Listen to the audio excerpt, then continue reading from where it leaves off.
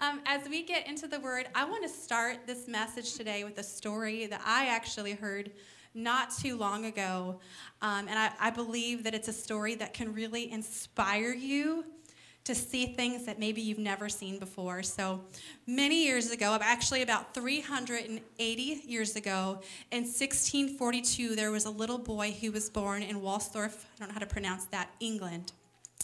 This little boy was born to incredibly difficult circumstances. His father died about 3 months before his young mom, who was only 19 years old, had him. He was born extremely early, so he was premature, and in that day, 380 years ago, we didn't have the kind of care that we have today. So for years after that little boy was born, he was weak and sickly. He wasn't doing very well. And sadly, his mom, having lost her husband and being young, found herself in a time of famine with no way to support herself. She was hopeless. She was in a very difficult situation. She had this little boy who was 3 years old, and along came a priest. And I wish I could tell you good news about what the priest did, but unfortunately, he offered to take this woman and to marry her and give her security, financial stability, but he had hatred in his heart towards a little boy. And he said, "I'll marry you, but the little boy can't come with us." And unfortunately, again, the mom sent the little boy off.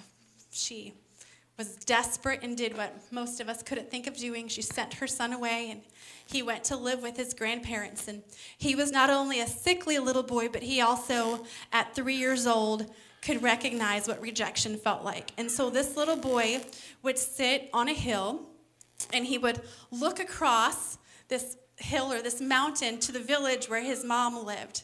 His mom lived there with her new husband, and he would just sit there in fury. His heart would get angrier and angrier as time went, and he simply didn't have the capacity to understand how his mom could leave him and how he would be this little boy feeling all alone. And so it came time to start school, and the little boy started school. But as you can imagine, as I know personally from working at a school, angry children or hurt children become angry children. Angry children have a really hard time at school. So the little boy became known as the bully. He was difficult. Teachers didn't know what to do with him, and he really wasn't learning a thing because his heart was broken and he was very angry. However, good news, the story does have some light at the end of a tunnel. There came along a teacher whose name was John Houston. And John Houston saw something in this little boy. Unlike the priest, he was actually a devout follower of Christ. He was a devout Christian. And he saw this broken and angry little boy, and he saw that there was some gold in there. So he began to pray for this little boy. He began to teach this little boy. He began to spend time with this little boy and love on him. And as time progressed, the little boy began to learn. And actually, he astounded the teachers because they began to see that he had an incredible capability to learn. He was very inquisitive. He learned quickly. And before you know it, the little boy began to excel in the areas specifically of math and science. And the little boy went on to grow smarter and smarter. And eventually, John Houston supported this little boy financially. It was part of his financial support and enabled him to go to Trinity College in Cambridge. Eventually, the little boy, who was now a man, became well known in all of their town, in all of their country, and now today in all of the world. The little boy's name was Sir Isaac Newton. He was one of the greatest scientists to have ever lived. And his beginning was not very good. But there was somebody who saw him, loved him, poured into him, and caused him to open up his heart and to begin to do what he couldn't do before, which was to learn and to grow. And that, my friends, shows us that with God, all things are possible. There's no life that's too difficult that we can't reach. So today, the title of my sermon is Becoming What You Were Made to Be. Through John Houston and through Sir Isaac Newton, we learn that it's not how our story starts that define who we'll become. it's really a matter of what we believe and what we do with what we believe that defines who we can become. And so as you look around at history and as you get to know people, you're going to find more and more stories just like this one, of people whose lives were changed when somebody else came alongside them and invested in them, who saw them and poured into them and gave them hope. Something in them began to arise, which was courage. Amen. The Bible says in Proverbs 23:7, as a man thinks in his heart, so is he. So while little Isaac sat on that hill, I'm sure he wondered, what was wrong with me? What was wrong with me that nobody could love me or take care of me and that my own mom would leave me? And many of us today struggle with rejection and insecurity. Some of us don't know why. Why do we continually struggle with rejection and insecurity? But friends, I want you to know today that there is a God who loves you and who sees you, and his power that's available to you is unlimited. God can truly do all things in your life. But you have to choose to believe in what he says above all else. And you also get the opportunity to find somebody else, maybe somebody younger than you, and to pour into their lives to help them see who God really destined them to be. Amen? So, to give you an example of the importance of belief, I want you to think for a moment about maybe somebody who's struggling with alcohol or an addiction to cigarettes. And so they really don't like what they do. They don't like that they are drunk or a drunk. They don't like that they have this addiction to cigarettes, and they really want to break that habit. They really don't like how it makes them feel or smell, but they find themselves limited in their capability to break free from it. And so they make a determination, I'm going to try to stop, let's just say smoking. I'm going to try to stop smoking. And somebody comes along and says to them, hey man, I got a pack of cigarettes for you, do you want one? And the guy looks at him and he says, I'm trying to stop smoking. But he doesn't yet believe that he's really free from that addiction. He really still sees himself as somebody that's addicted to cigarettes. On the other hand, you take somebody who makes a determination and a decision inside themselves that I'm breaking free from this habit. I know that God has made me able to break free from this habit. And so somebody comes along and asks them, hey man, can I give you a pack of cigarettes? I don't know what you call them. There's probably a better word, or I don't know what people say anymore. It's been a long time since I was in that circle. But this time, this man says, no, I made a decision to stop smoking. See, there's something different in there. It's a belief that he could actually do what he set his heart to do. And friends, that's what I want to talk to you about today. It happens in all of our lives. It's happened in my life. It's happened in other people's lives, that we begin to have this mindset that there's things that we just can't overcome. There's difficulties, there's battles, there's insecurities that we just can't overcome. We don't know how to do it. And so we limit ourselves with our words. Another example would be, I have a hot temper. And you don't like your temper, you don't like the way you get angry at times, but you just have come to believe that that's just who you are. And so you continually, when you lose it and your family gets hurt, you say, I'm so sorry, I have this hot temper. I just get angry. But instead, there's something different we can do. We can go to God. We can realize what he says about us and determine to believe it. And begin to say, actually, God is setting me free from this anger that I'm struggling with.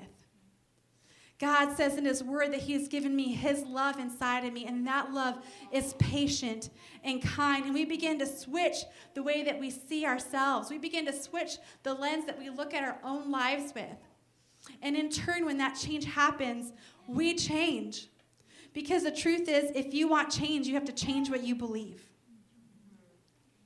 If you want change, you have to start with changing what you believe. And so maybe you would ask the question, where do our beliefs come from? Because you know what? The truth is, there's things that we believe that we don't even know that we believe them. We just have these struggles or these things that we walk through that are repetitive cycles in our lives. And we don't know how we got there. We just know that that's how it is. And it's always been that way. So after finishing this sermon, I decided, actually, let me look up and just see what science says about our beliefs and how we get there. And this is an article that I found from the Biochemistry of Belief. It was written in the Indian Book of Psychiatry. And it says, beliefs originate from what we hear and keep on hearing from others. Ever since we were children and even before that, the sources of beliefs include environment, events, knowledge, past experiences, visualization. One of the biggest misconceptions people often harbor is that belief is a static intellectual concept. Nothing can be farther from the truth. Beliefs are a choice. We have the power to choose our beliefs. Our beliefs become our reality. Isn't that true? Isn't it amazing when science actually catches up with the Bible? How in Proverbs it says, as a man thinks in his heart, or as a man believes in his heart, so is he. I want to just give you a little example, and I want to tell you why is this even important? Why is it important even what I believe or who I become? I'm content in where I'm at. I think most of us aren't content where we're at. Most of us want to fulfill purpose, and we want to be our best selves. But the two reasons that this is really important, the first is because every one of us were called to bring God glory. Every single one of us. We've been made by a creator who loves us and who has a purpose and a plan for us. And that purpose is to glorify him and to impact the world so that many would be saved. Amen. And the second reason it's important is because there are future generations that are affected by what we believe. Even what we believe about ourselves. And as an example, I just want to just tell you a little bit of a story in my own life. So not too long ago, I was actually on the phone with a family member, and my heart was just grieved as I talked about someone I love dearly in my family who just moves continually from place to place to place to place and always finds herself broken and caught up in the cycle of poverty and just is always in this place of I'm desperate for somewhere to go, like not knowing where to go. And me trying to process that was just very difficult. And so I was talking to a relative, and we talked about actually her mother had the same difficulty, continually running and moving from place to place and finding herself in a situation of, I don't know where to go, I don't know what to do. And to my surprise, talking to my relative, I found out that her mother actually did the same thing when she was growing up. They were always moving every year, at least every year. They would move from one city to the next, from one apartment to the next, from one house to the next. And all she craved as a little girl was stability. And so I began to think about that, and I'm like, God, this is a generational problem. From one generation to another, there's been this inability to stick to something when it gets hard. And to find yourself in a desperate situation where you have to run. And so I began to look at my own life. And I was like, God, I don't think that, I actually love stability.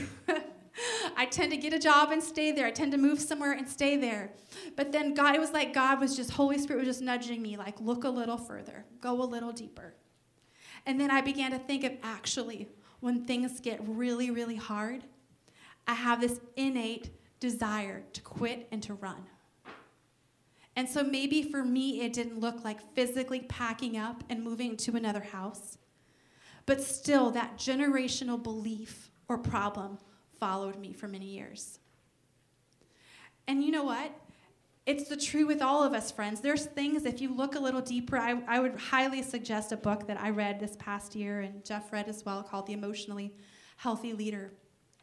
It'll cause you to take a look at things in your life that you wanted to change maybe for a long time, or that you notice or even don't notice yet, that are actually that way because of how your mother was, your father was, your grandmother was, your grandfather was. So the thing is, the cycle can actually stop with you. My children can be much healthier than I am. and their children much healthier than they are. But we have to actually do the hard work of getting our hearts healthy, of changing the things that we believe that are simply untrue because God doesn't say that they're true. And so who is it that we're becoming? You know what? There's different things that we're all called to do. We're all called to reach different people. We're called to do different things. But there is one common goal that is for all of us, and that is to become like Christ. I want to read to you Romans 8:29. It says, "For God knew his people in advance, and he chose them to become like his Son, so that his Son would be the firstborn among many brothers and sisters. And having chosen them, he called them to come to him.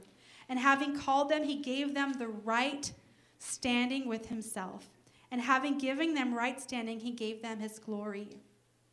I want to go back to the first part I read. It says, "And he chose them to become like his Son." We're all called to different areas and called to express God differently. But the common goal here is that every one of us are called to become more and more like Jesus. Every single one of us. And then I want you to notice this word. It says, "So that his Son would be the firstborn among many brothers and sisters." Jesus made the way, and we are all the family of God. And we have this ability to impact many brothers and sisters through Christ. Amen? So how do we begin to do that? The first thing is we have to get to know Jesus. We can't be satisfied with even how much we know him now. There's so much more, my friends. And the more I read this book, the more I fall in love with him. The more I read this book, the more I see who God really is. And you know what? I can become like him. You can become like him. My insecurities can be washed away in the power of me knowing who I am as his daughter. Amen?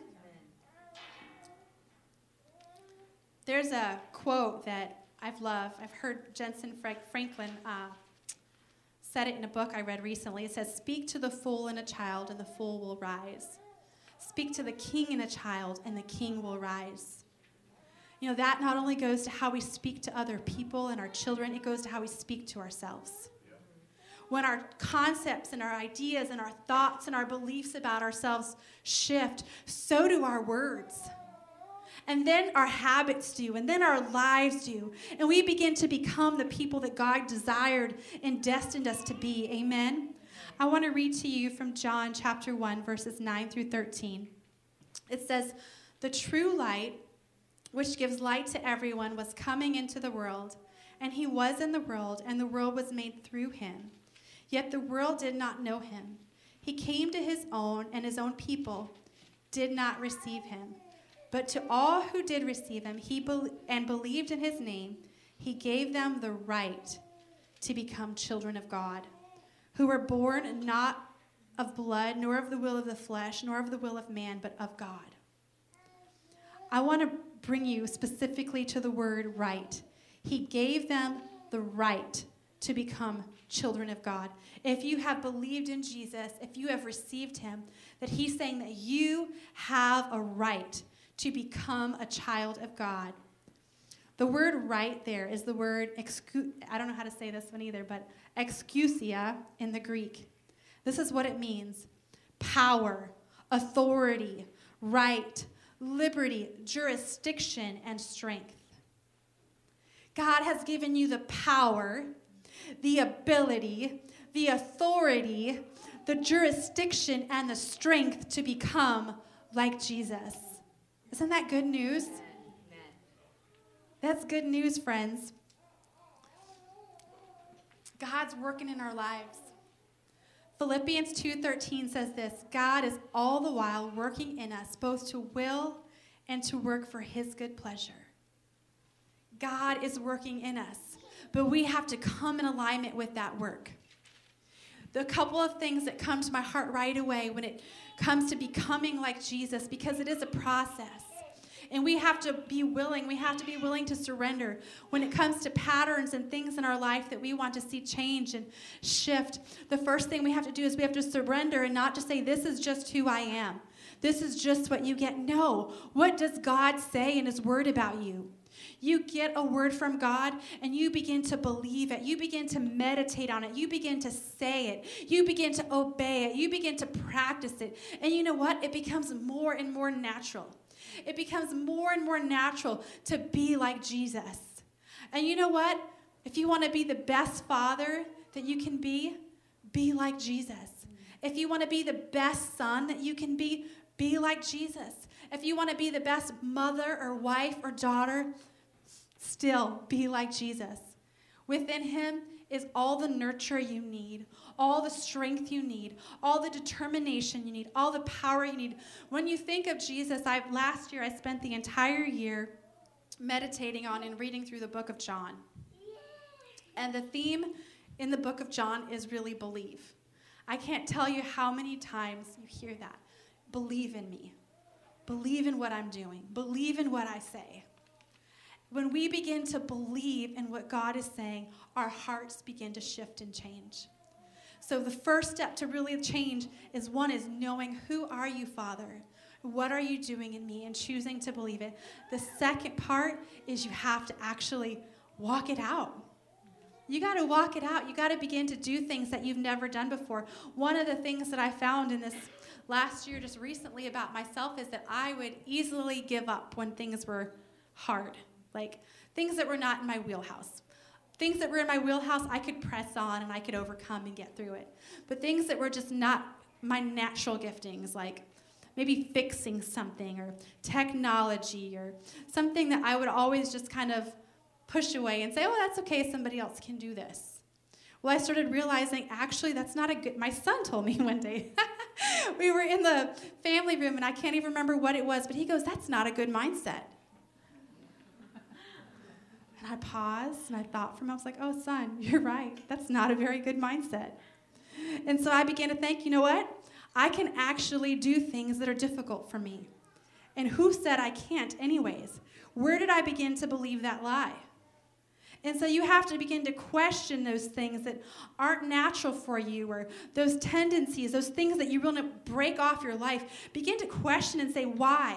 Like, why do I actually believe this way?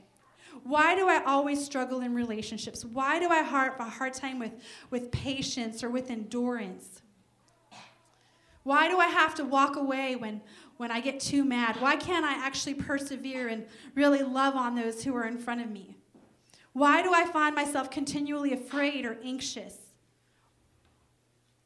You got to ask the hard questions. And then you got to go to the Word of God and say, what are you saying, Father? And you decide that that is your truth. What God says is not only truth, it is your truth. You adopt it as your truth, and then you begin to do what the Bible says. Amen? You begin to walk in the footsteps of Jesus. Something beautiful and powerful, and I had this conversation with my own family is, I said, you know what? I'm not going to settle because there's a lot of brokenness in my family. I'm not going to settle, and I don't want people to say, you know what, you're just like so-and-so. Because I have the DNA of God in me.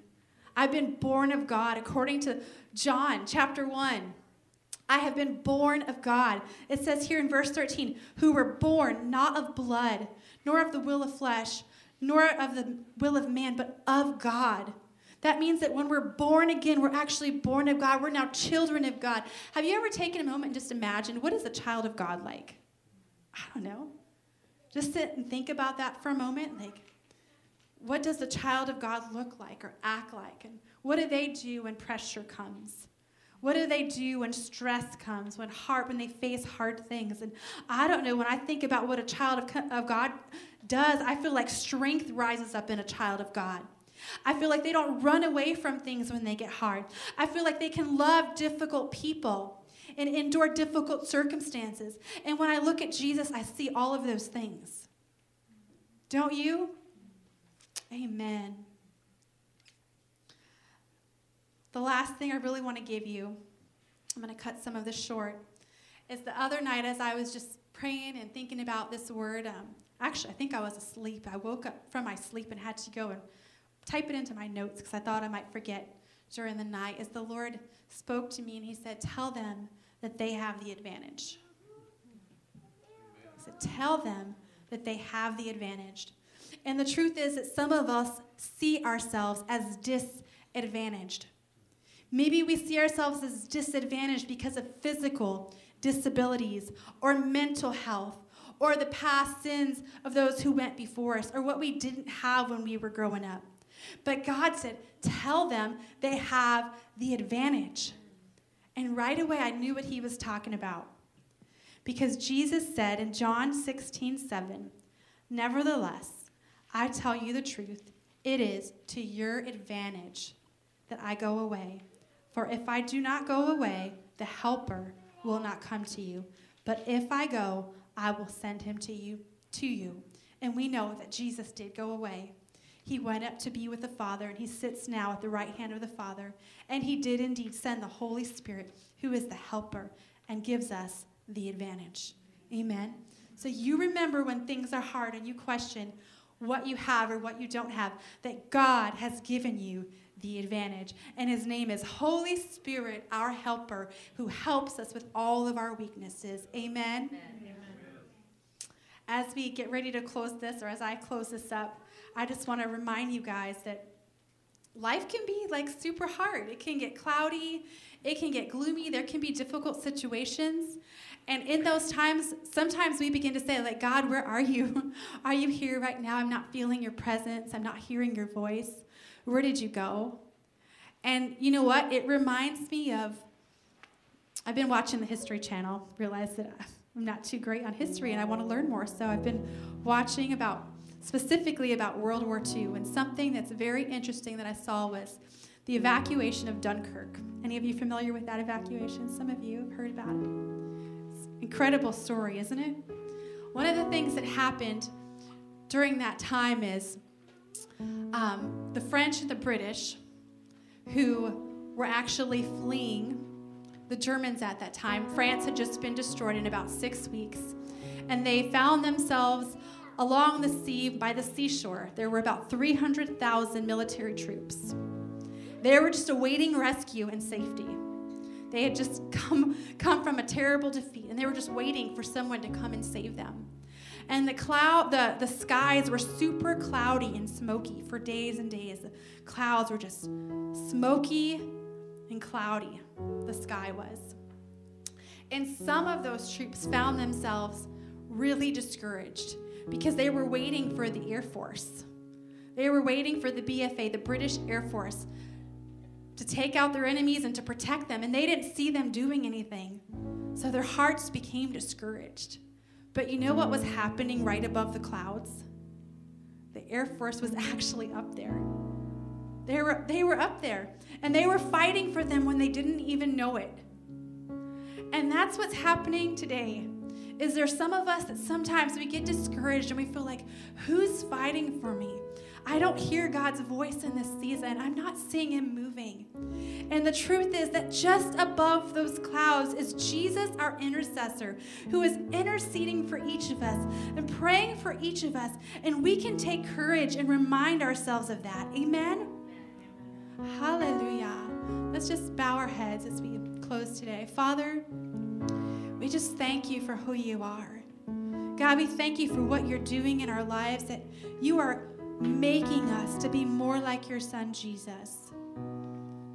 And Father, I pray, God, that if there's any lies that we've been believing, any things that are just not true about who we are and that are not true of Jesus, that God, you begin to break those lies apart.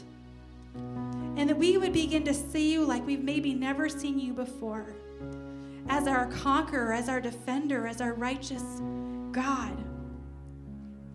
Lord God, I pray that you would create in us a clean heart and draw us close to you. Lord, we know that change only really truly happens when we're born again. When we give our lives to you, God, you take us and you make us new.